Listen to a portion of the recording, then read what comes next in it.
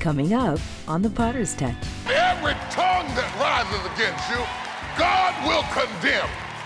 If you were his in his hand, you're his in the ground, you're his when you come up, you're his when it's hot, you're his when it's cold, you're his in the rain, you're his in the middle of all kind of terror, surrounded by witches and hexes. This is the Potter's Touch. Hello, everybody. I'm so glad to have this opportunity to bring this message to you. It is being brought to you by popular demand. I hear people all over Twitter, Instagram, Facebook asking me to share this message again, and I will do it. The message is called A War Between Two Worlds. Sowing and reaping, seed time and harvest. You have to have the ability to keep the cycle going. A war between two worlds. Check this out. Let's go to Matthew 13, verse number 36. When you have it, say amen. This is one of the rare opportunities we get to hear Jesus exegete a text. He has told them a parable, relayed a story, and left the disciples with some questions as to what he meant about the parable. And here Jesus clarifies the scenario. Then Jesus sent the multitude away and went into the house, and his disciples came unto him, saying, Declare unto us the parables of the tares of the field. In other words, explain what you were talking about out there. He answered and said unto him, He that soweth the good seed is the Son of Man. Say that with me. He that soweth the good seed is the Son of Man. Now, the field is the world, the good seed are the children of the kingdom, but the tares are the children of the wicked one. The enemy that sowed them is the devil. The harvest is in the end of the world, and the reapers are the angels. As therefore the tares are gathered and burned in the fire, so shall it be in the end of the world.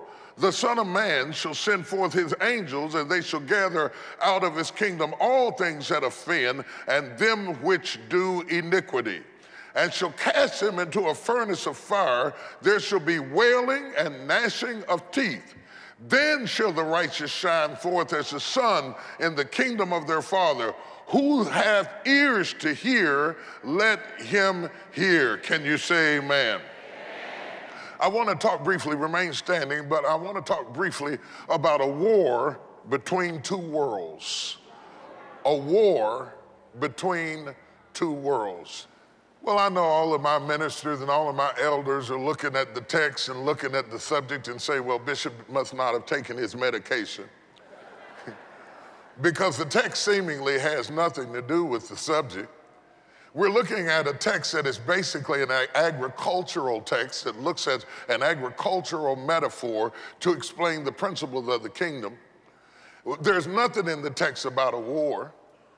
Normally, if you're going to preach about a war, you talk about we wrestle not against flesh and blood, but powers and principalities, spiritual wickedness in high places. You talk about that. You talk about spiritual warfare. David said, he teaches my fingers to war. That would have been a great scripture to use. You're going to be talking about a war. You could have talked about the destruction of the Amalekites, the annihilation of the Philistines, if you're going to talk about a war. Why in the world would you take a text that's talking about a garden and then start talking about a war? I'm glad you asked me. Hopefully, before I finish, you'll understand why. First of all, Jesus introduces a thought that I want you to put your study cap on for a minute. Jesus introduces a thought that I want you to really focus on. He said, the kingdom of heaven is likened. The kingdom of heaven is like it. It's metaphorical. In other words, he is using something you can understand to explain something that you couldn't understand. So since he's dealing with a society that focuses largely on agriculturalism for economic empowerment, that is, if you didn't raise a garden, if you didn't plow, if you didn't rake, if you didn't harvest, you didn't have any income, because it wasn't so much about money in the days of Christ as much as it was about raising a crop through which you could barter the crop in exchange for other things that you need. Okay? So he's using something that everybody, every commoner understood to explain something that was so spiritual and so abstract that it was beyond human comprehension. Are you with me? They understood the value of a crop. It wasn't just that if we didn't grow a good crop, we couldn't eat. It was that if we didn't grow a good crop, we couldn't trade. So when you look at the metaphor about the crop, you are actually looking at the very economic empowerment of a society of people that is based on the premise of sowing and reaping, seed time and harvest. If you didn't maintain a cycle, a consistency of sowing and reaping, not only did you not have a harvest, it would affect everything in your house because you did not have the ability to keep the cycle going. Now, I want to digress and dig into that for just a moment because I want you to understand this whole notion of sowing and reaping and seed time and harvest and seed time. A lot is said about that, a whole lot is said about that. And people don't really shout about seed time, but they shout about harvest. They love to talk about this is your harvest. You're coming into your season. You're getting ready to reap. Hallelujah. Glory to God. But I don't want to stop you dancing, but I want to explain something to you. Reaping is hard work. Reaping is hard work. Sowing is hard work. So when I say sowing and reaping, what I'm really saying is working and working. This notion slips past the minds of a lot of people. They think I'm going to work, I'm going to play. I'm going to work, I'm going to play. I'm going to work, I'm going to play. But no, you're going to work and you're going to work. And you're going to work and you're going to work. And you're going to work and you're going to work. You're going to work to sow the seed. Then you're going to work to reap the harvest. The reason I need you to understand is that church people believe in magic. Church people have a propensity to believe in magic. They believe that if you sow a seed or give an offering or spin around 3 times or dance on 1 foot, that God's going to bless you. And that's true, but what they don't understand is that the blessing is as much work as the sowing is. And if you don't understand that, God can send you the blessing and you don't have the work ethic to receive. Yeah, because you think you're going to sow and cross your legs and wait. I'm going to sow and lay in my lazy boy chair and reap. I'm going to sow and watch the TV and reap. It's not going to be like that. You're going to sow, and then when it starts reap, when you get the first bud, you're going to have to go to running to catch what God has for you. The perpetual cycle of giving and receiving, of sowing and reaping is working and working. Only you're working with joy because you're seeing some response, some value, some validation coming back into your life. Are you following what I'm saying? This system sustained the society. So what we are talking about in the text is not just agriculture. The strength of the crop controlled the net worth of the holder. The strength of the crop controlled the net worth of the holder. If the crop wasn't good, then the net worth of the holder diminished. So the text is talking about value. If you don't understand that, you won't understand. Let me break down the text into the language you're familiar with. A certain man went forth and sowed good seed into his field and sent those that were up under him to tend to the field after he sowed it.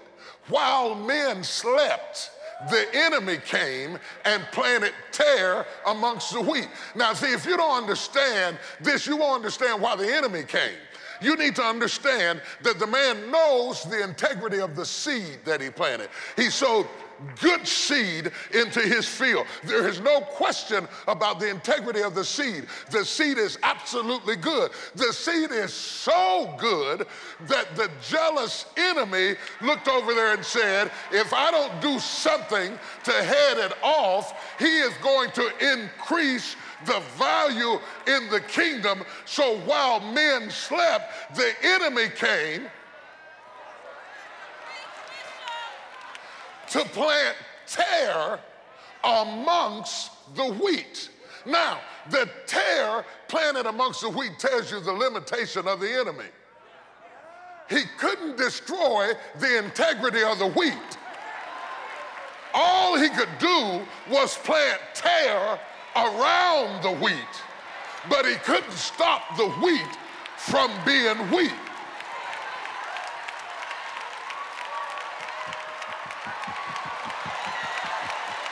See, I got to dance a little bit because I know where I'm going, and some of you know where I'm going, because you understand that what is in conflict here, what is up under scrutiny here, is the integrity of the seed. And it makes me want to say, he that hath began a good work in you shall perform it unto the day of Jesus Christ. You're not counting on the weather. You're not counting on the environment. You're not even counting on the soil. You're counting on the integrity of the seed. If you get your core right,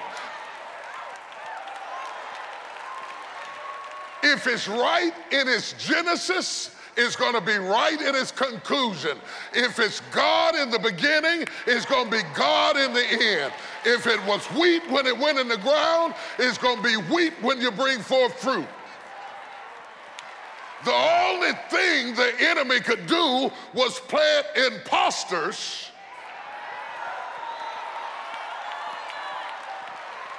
amidst the wheat because he could not destroy the integrity of the wheat. Now, you don't get it, but you ought to be dancing right now.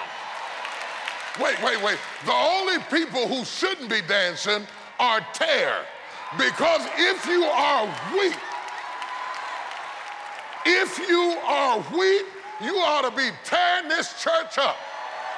Because what I just said to you is that no weapon formed against you shall be able to prosper. And every tongue that rises against you, God will condemn. If you were his in his hand, you're his in the ground, you're his when you come up, you're his when it's hot, you're his when it's cold, you're his in the rain, you're his in the middle of all kind of terror, surrounded by witches and hexes.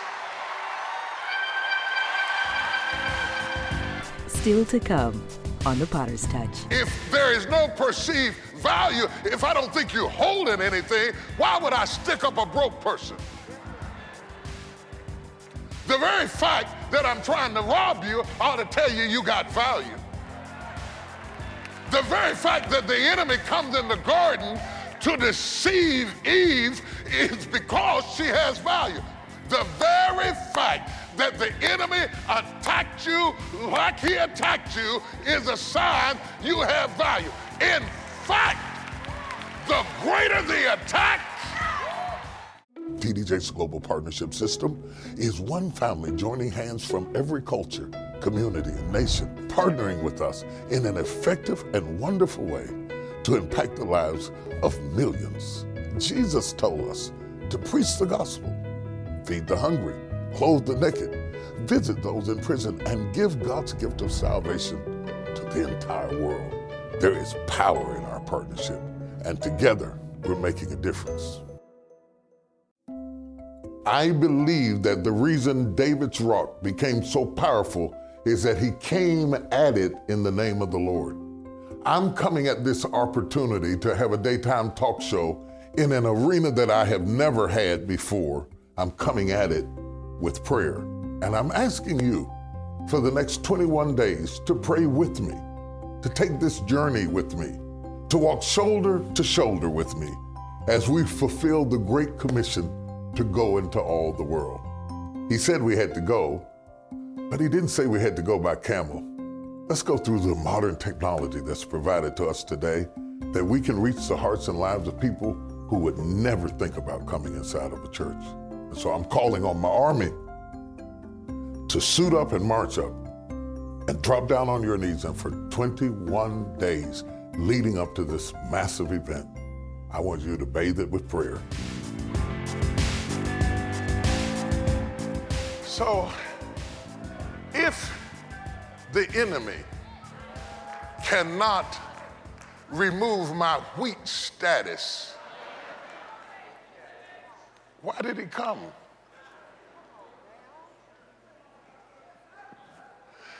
If he can never destroy my wheatness, why does he come?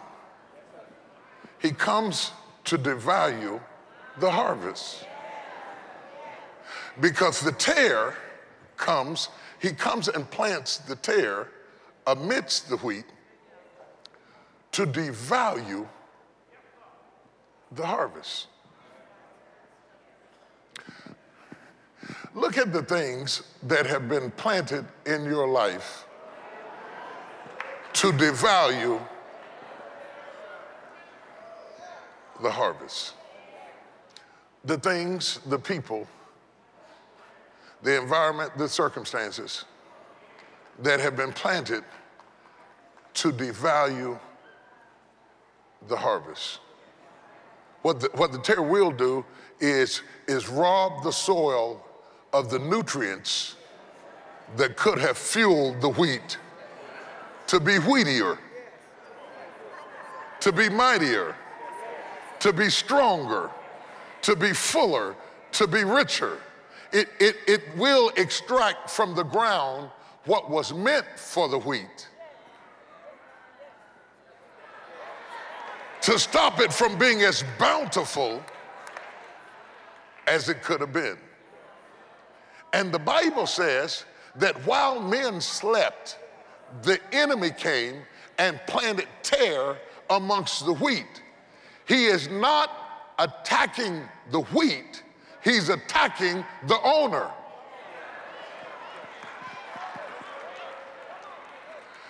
Though he has planted the tare amongst the wheat has nothing to gain from being wheat. It just is. The owner has something to gain from the wheat being what it is. So the enemy is not the enemy of the wheat. He is the enemy of the owner. You with me, aren't you? I know you with me. I know you with me. I know you with me. So the wheat is caught up in a war between the enemy and the owner. This is why the battle is not yours.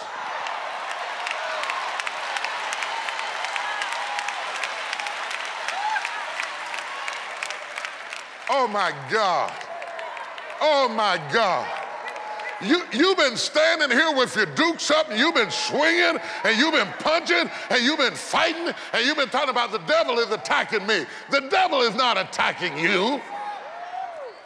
The devil is not attacking you.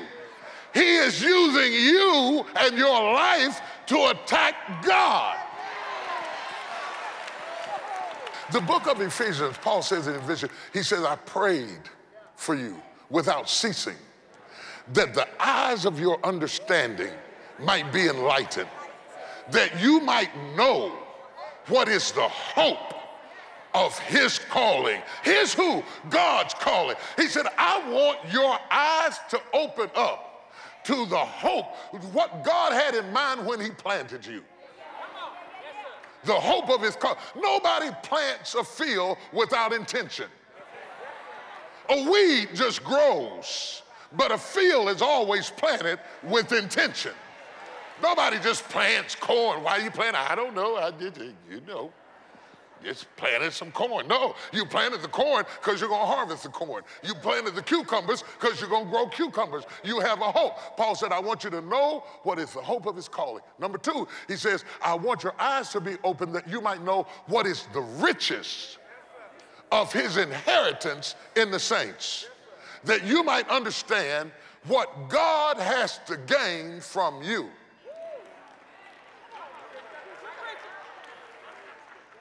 Because until you understand what God has to gain from you, you won't understand the fight. It's not about you, it's about what he put in you that the enemy doesn't want to see reach its fullest potential in your lifetime.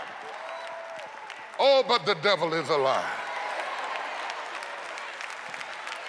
In the book of Genesis, when the Lord planted Adam in the garden and set him in Eden and surrounded him with goodness, the Bible says, then the enemy came. Now, the enemy came because of what God had planted in the earth. Whenever you see the enemy come, you always know there's value. They were telling us the other day, they sent out a news flash to be careful in our community because there were some robbers out in our community. You know, they were going around hitting houses or something. And I thought, okay, yeah. The thing you have to understand, you don't see people robbing the homeless shelter. Wherever you see a thief or a robber, there's got to be some value. Because nobody cases a homeless man. We gonna hit you tonight. we gonna get you good tonight. Because if there is no perceived value, if I don't think you're holding anything, why would I stick up a broke person? The very fact that I'm trying to rob you ought to tell you got value. The very fact that the enemy comes in the garden to deceive Eve is because she has value. The very fact that the enemy attacked you like he attacked you is a sign you have value. In fact, the greater the attack,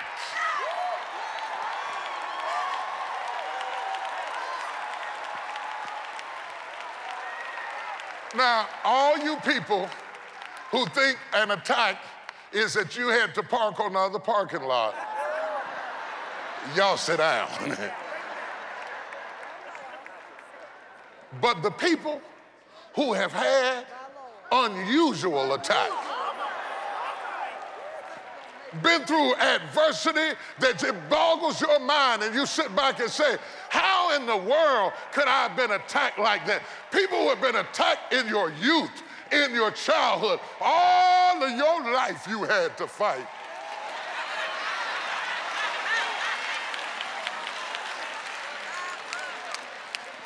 The Lord sent me to tell you that you are caught up in a war between two worlds.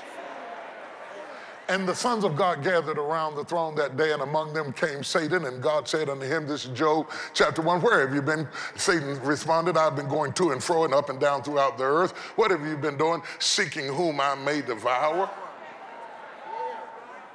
God says to him, have you considered my servant Job, who is a faithful and upright man? He says, yes, I considered Job, but you have a hedge around him. And if you move that hedge around him, I will make him curse you to your face. God said, I will move a hedge around him and around his property and around his family, but not from around his soul. God said, I'm going to hedge. Listen at the discussion going between two worlds about Job. And all of a sudden, Job's life is affected by the war between two worlds. Satan says, if you move the hedge from around him, I'm telling you, Job only serves you when things are going right. You couldn't get a praise out of Job if you moved the heads from around him. God said, let me show you.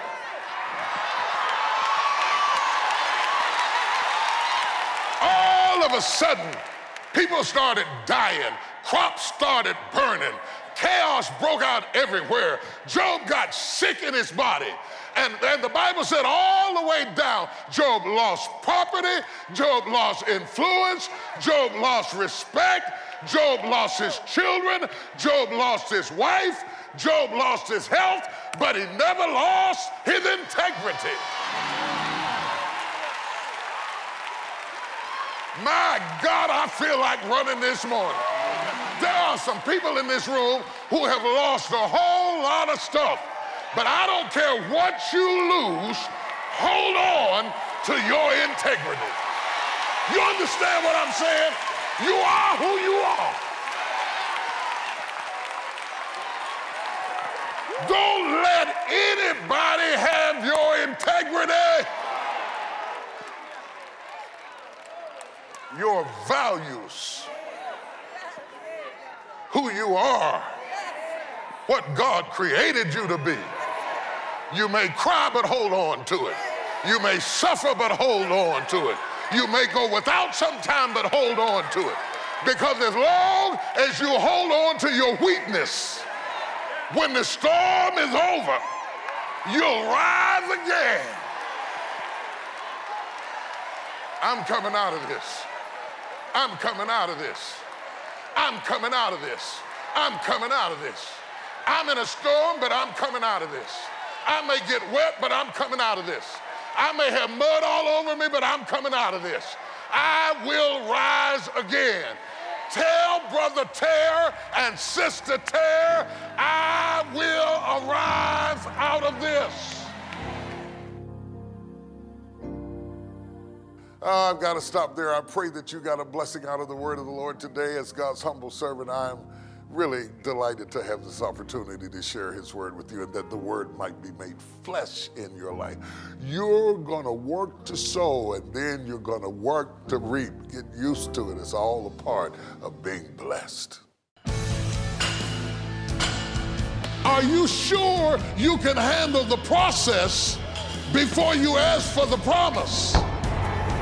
To him whom much is given, much is required. For your gift to the ministry of any size, you'll receive Cheering You On CD from Bishop Jake's challenging series, Press In and Win. The very fact that the enemy attacked you is a sign you have value. And when your gift is $70 or more, you'll receive Press In and Win on 4 DVDs. For you to get here and die, tell hell no!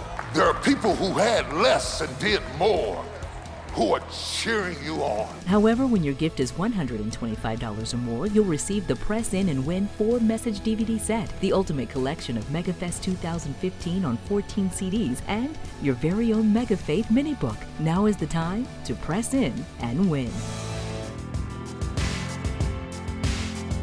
If you just logged into this broadcast, hit rewind so you can understand what we're shouting about. This is a shout that only survivors can have. When you've been to hell and back and you stood anyway, you've got a right. You've got a right. When the devil took his best shot and you got up anyway, you've got a right to give